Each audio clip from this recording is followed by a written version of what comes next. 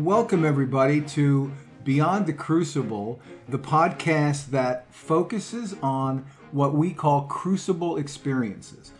I'm Gary Schneeberger, the co-host of the show and the communications director for Crucible Leadership. And as I said, we talk about crucible experiences here, not because we want to kind of camp out there, not because we want to wallow in them, but because we believe that those experiences, those difficult, trying, painful failures and setbacks in your life can be the launch pad for a new chapter in your life, a life of significance. And in fact, the subtitle of this podcast is Live and Lead with Significance. And that's what we hope to encourage you to do as we go through the conversations and interviews that we go through. And today, we have a conversation on a subject that can be very difficult for folks. It's on forgiveness. And joining me, as always, is the host of the show, the founder of Crucible Leadership, Warwick Fairfax. And he and I are going to talk about forgiveness in just a little bit. Warwick, it's great to be back. Absolutely, Gary. Great topic and look forward to it.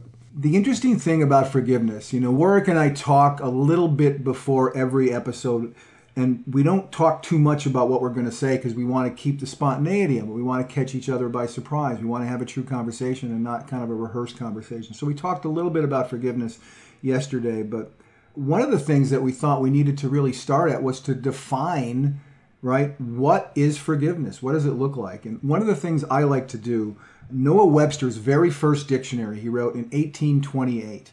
And in that dictionary, he defined words in a much different way than they're defined today for certain. He was a Christian man. He defined a lot of the terms in terms of how they were defined in the Bible. And this is the very short definition of forgiveness that Noah Webster in 1828 gave his readers. Forgiveness is the pardon of an offender.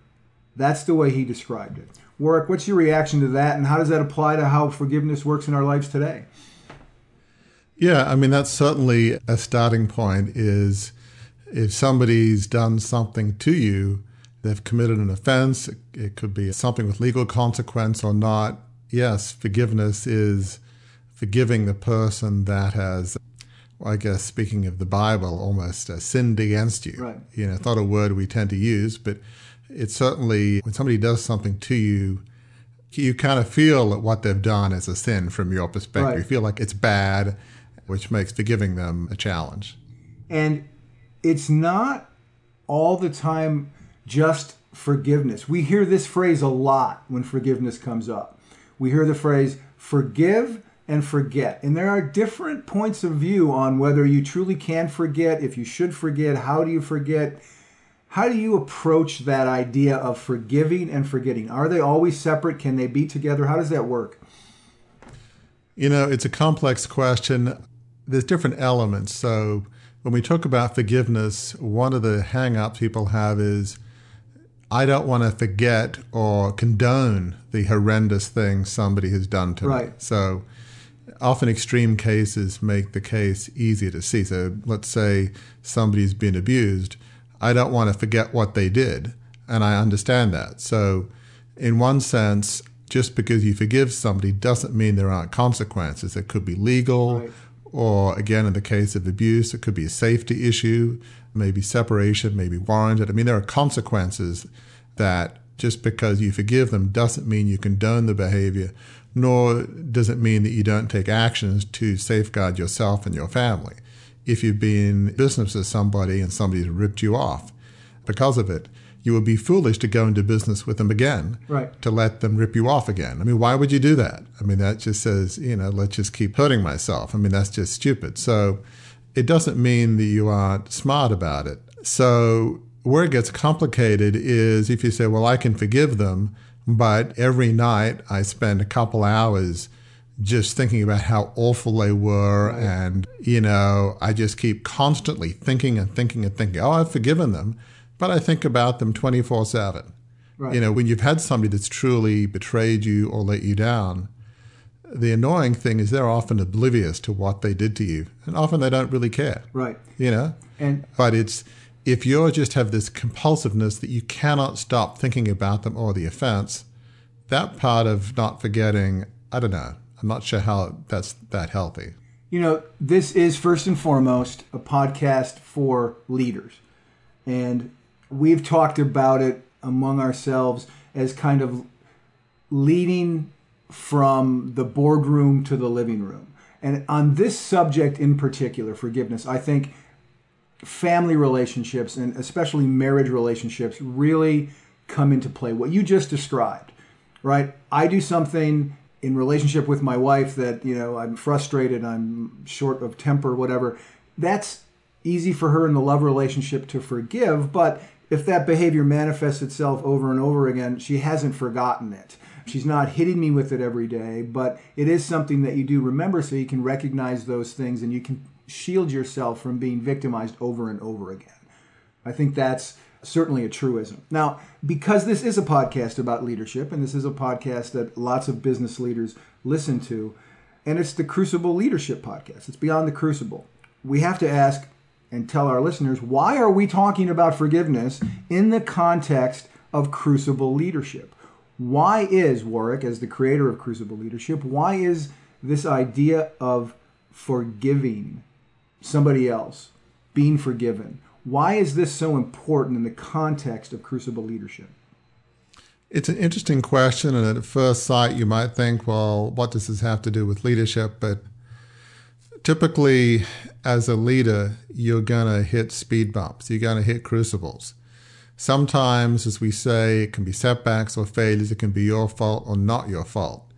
So let's say you're in a business and you got fired. And maybe you got fired because you made the boss insecure.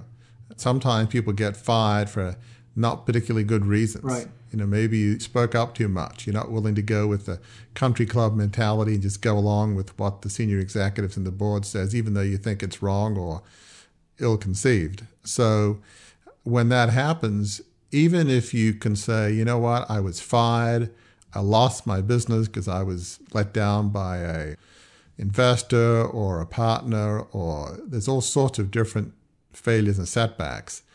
If you hold on to that and don't let it go, it will damage and inhibit your ability to move on to the next venture, the next rung. It holds you back. And so as a leader, you need to forgive because you won't be able to lead well without forgiving. Again, doesn't mean to say that you don't learn from that. So if you're in business with somebody that ripped you off, be a bit more careful next time about who you go into business with. It's not foolproof.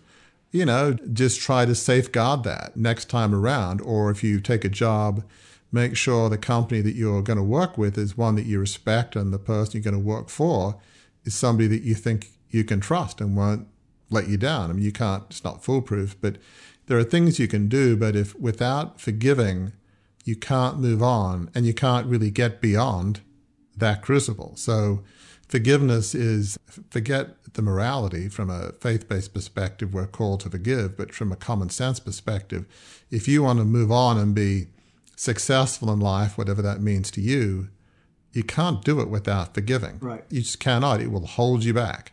It will be like having a millstone around your neck. I mean, why would you want to do that to yourself? And this is one of those subjects, Warwick, that I know from knowing you, from talking with you, that this one hits close to home for you.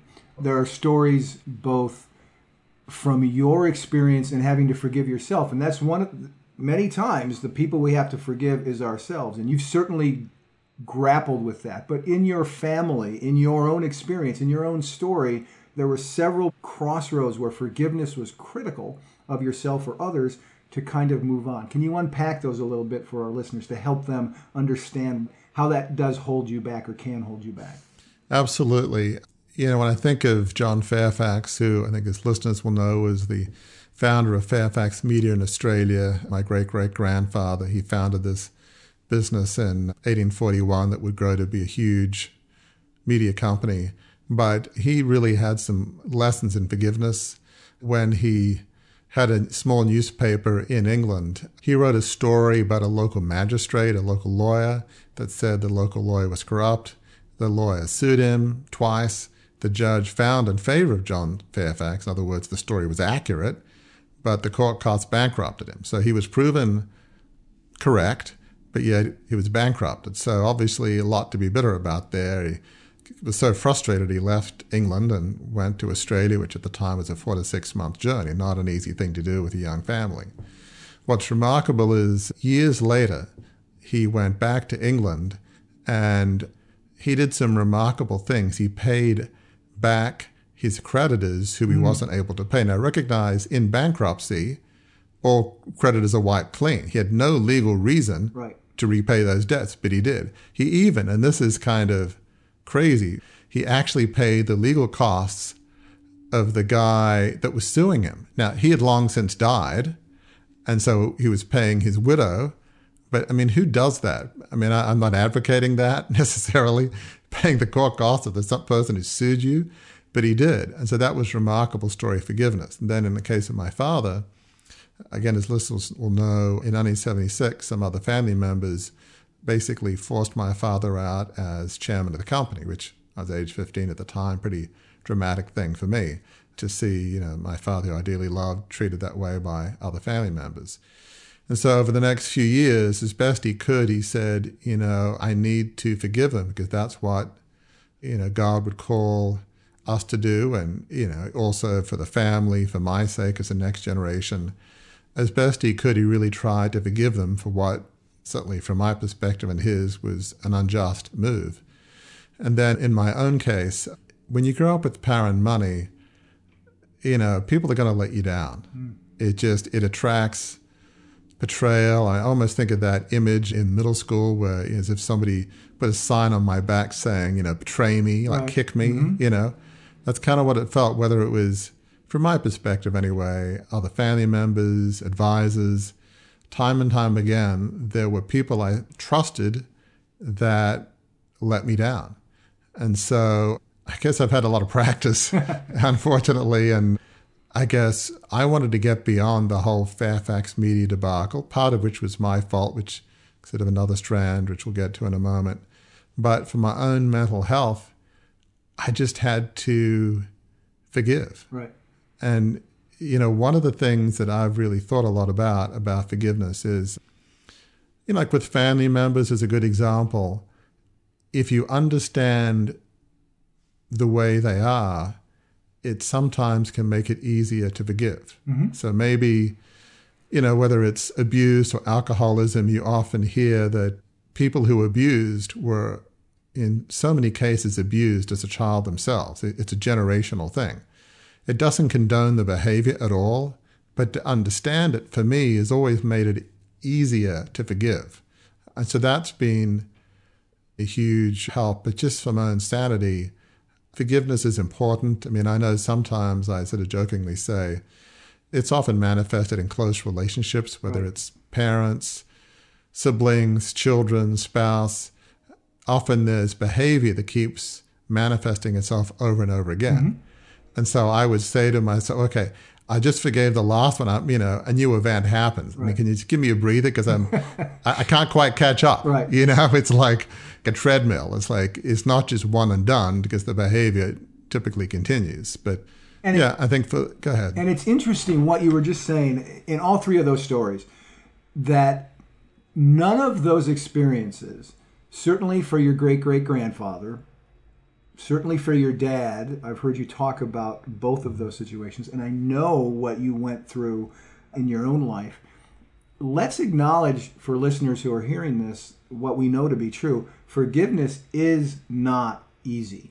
I've heard it described as the hardest responsibility you'll ever have. To forgive another person is a it can be a very, very difficult thing to do. Fair? Absolutely. And I think, the biggest reason you hear, as we've talked about before, I don't want to forgive because I don't want to condone the behavior. I don't want to forget. But to me, when I look at forgiveness, the person it hurts most is ourselves. And so to me, we are worth forgiveness. Right. We owe it to ourselves to forgive, because by that pain really having a searing experience for us, in a sense, we let the other person's actions win. Right. They win if we don't forgive, right, because it hurts us so much. So we're worth it. And certainly a big part of it is just about ourselves. that kind of pain we shouldn't live with, the anger. Think about, and maybe you can muse about it. You go back to your great-great-grandfather who founded Fairfax Media. If he had not been able to forgive that lawyer twice, if he had not been able to do that, how would that have changed the course of the river that was the Fairfax family? Forget about the Fairfax family business and the media dynasty.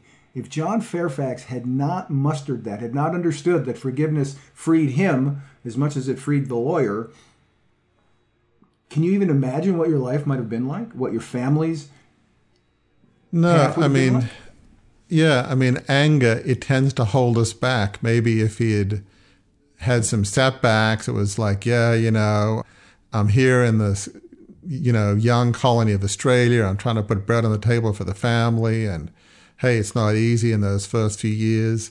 Maybe I should have stayed in England. Well, I could have stayed in England if that wasn't for that unscrupulous lawyer suing me, right? Every time something went wrong, it's like, why am I here? It's all this guy's fault. And you just almost use it as a blame game. Everything that goes wrong is that person's fault, even if it's very indirect. One way or another, it will hold you back in your life. It's almost inevitable. And that is a perfect segue to talk about your story.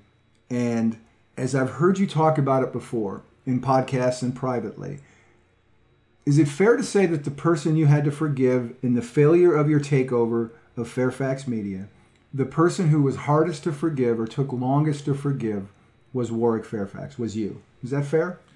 That is. Yes, I had to forgive other close family members who, threw my father out as chairman in 1976, and I felt like weren't running the company along the ideals of the founder and letting management do what I thought was, not very sensible things. And so, I could say, well, if it hadn't been for all of that, I wouldn't have needed to do the takeover. Whether that's fair or not was my perception.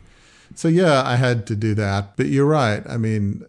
Harder than that was myself. It's like, well, why did I do that? Maybe I could have talked to these other family members and rather than ambush them with the takeover. And, we'll never know if that would have worked. I'm skeptical, but it's like, my goal in life was to preserve this 150-year-old family business for future generations and make sure it's better run. And by doing this takeover, the company went under. Yes, it's still went on and, as a public company, other people's hands, but I ended 150 years of family history.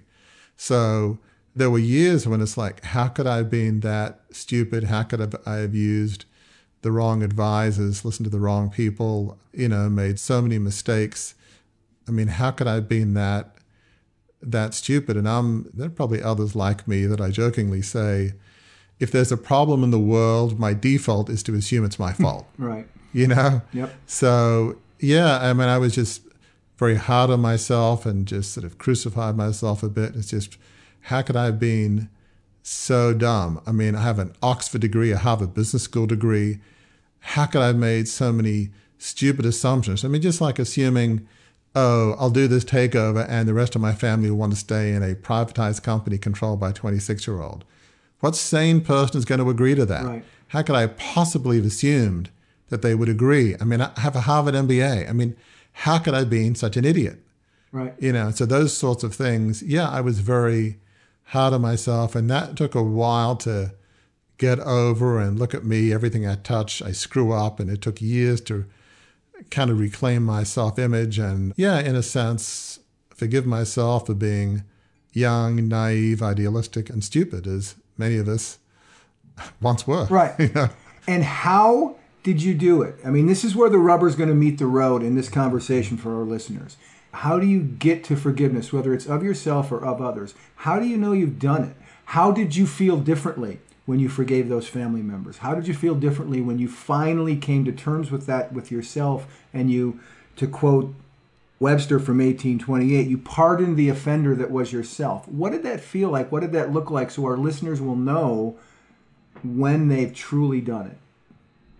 Well, for other family members, part of it was, I think, as I mentioned, when you understand their perspective, which over the years I think I began to, maybe they had some reasons that my father, they thought needed to move on. And, I don't maybe agree with it all, but understanding certainly helps. You don't have to agree with another person's perspective, but if you understand it, it can help in the forgiveness process. So that wasn't as hard, with some close family members, again, wasn't as hard, but in one sense it's myself, but though there were moments.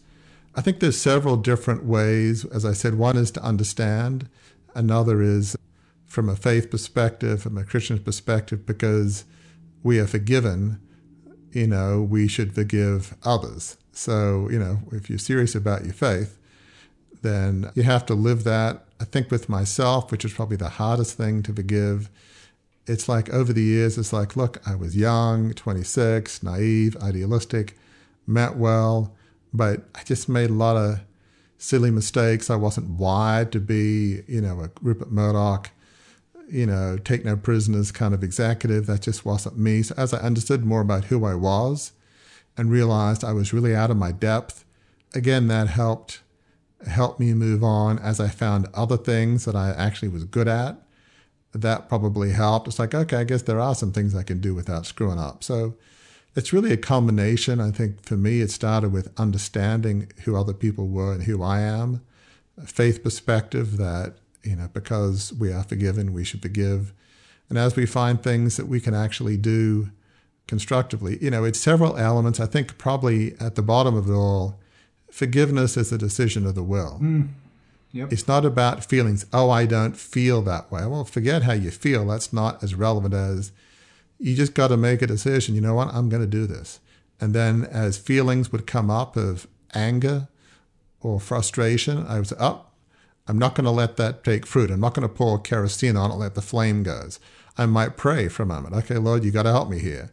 I would just be very diligent about if I saw a weed poking its head up, plucking it out, not letting it take root. So that's a practical day-to-day thing. Several things: acceptance, faith perspective, and when you feel that feeling come up, don't let it take root. Right. And get it out. And that idea of it being forgiveness being a decision of the will, I have often described love as the same thing. Love is not an emotion. Love is a commitment of the will to somebody else. And in some ways, the two are kind of the sort of, not mirror images, but there is a connection. To love someone, you overlook faults, you kind of, think the best of them. And to forgive someone, you have to come to that place where you're able to let go of the hurt that you felt, whether it's caused by you or it's caused by somebody else.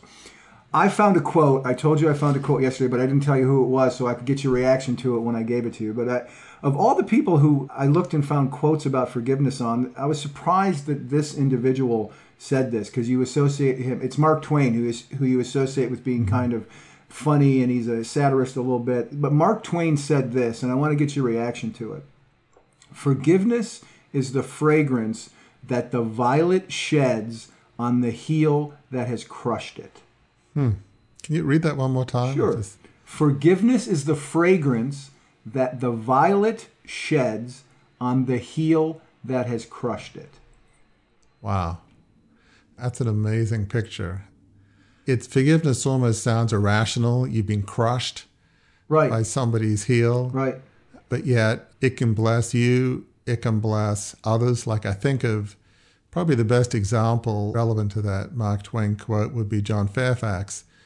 When these other creditors, years later, he's paying them back and wrote them a note. They were just overwhelmed. They said, you didn't have to do this. I can't believe you're doing it. They were just blessed, overwhelmed. They had such admiration for him. Right. It was just, in that sense, repaying a debt that he didn't have to repay. That act of, in some sense, part of the whole forgiveness aspect, they were so blessed. Right. So, good can come of forgiveness. It's not always the case that the people who hurt us, when we forgive them, will say, thank you, wow, I don't deserve this. Right. More often than not, they won't admit they did anything wrong, but some blessing will happen. Maybe it's friends or family members of them. But yeah, good and great blessing can come out of forgiving. And that is a great place to land the plane on this conversation on forgiveness. And your story, what you just said about how when he forgave his creditors, your great-great-grandfather received something back, something good came back to him. That is something we can't lose sight of as we talk about forgiveness. It's first and foremost for us, but it does indeed, it frees us of being a prisoner to those negative feelings, but it also, blessings can come back to us from doing that. And certainly I think in the case of John Fairfax, the blessings of the family business and his success in life and his family, all that being true, I think. Yeah, I mean, just as you talk about being a prisoner, I mean, that is such a great word picture. Lack of being able to forgive, it keeps you in prison. Why do you want to stay in prison? By forgiving, it lets you out of jail.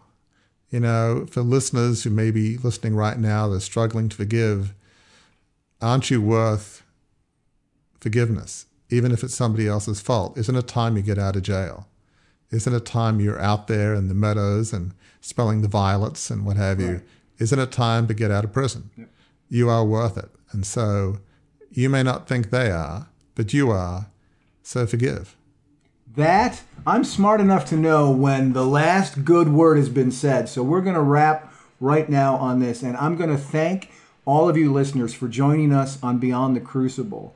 And if you found this discussion insightful and helpful as you pursue your life of significance, we have a favor to ask of you that will help us help even more people just like you who are seeking a way to move beyond their crucible experiences. Here's the favor. Please subscribe to Beyond the Crucible on the app that you're listening to it on right now. If you do that, you will never miss an episode, and it will make it easier for others to find us, listen to us, and share the podcasts with their friends and their coworkers. Now, if you've heard something today that you'd like to learn more about, we encourage you to visit us on the web at crucibleleadership.com. Warwick writes a regular blog, and you can find that there as well as all kinds of other assets that will help you as you're walking out your life of significance, including you can sign up for regular emails that come out from Warwick where he tackles the latest issues and tips that he's discussing. So, until next time, please remember that crucible experiences can be awfully painful, can be awfully upsetting, can change the course of your life, but the truth is they can become, if you learn the lessons of those crucibles, they can become not the end of your story, but a chapter in a new story that can be the best story of your life because it leads to a life of significance.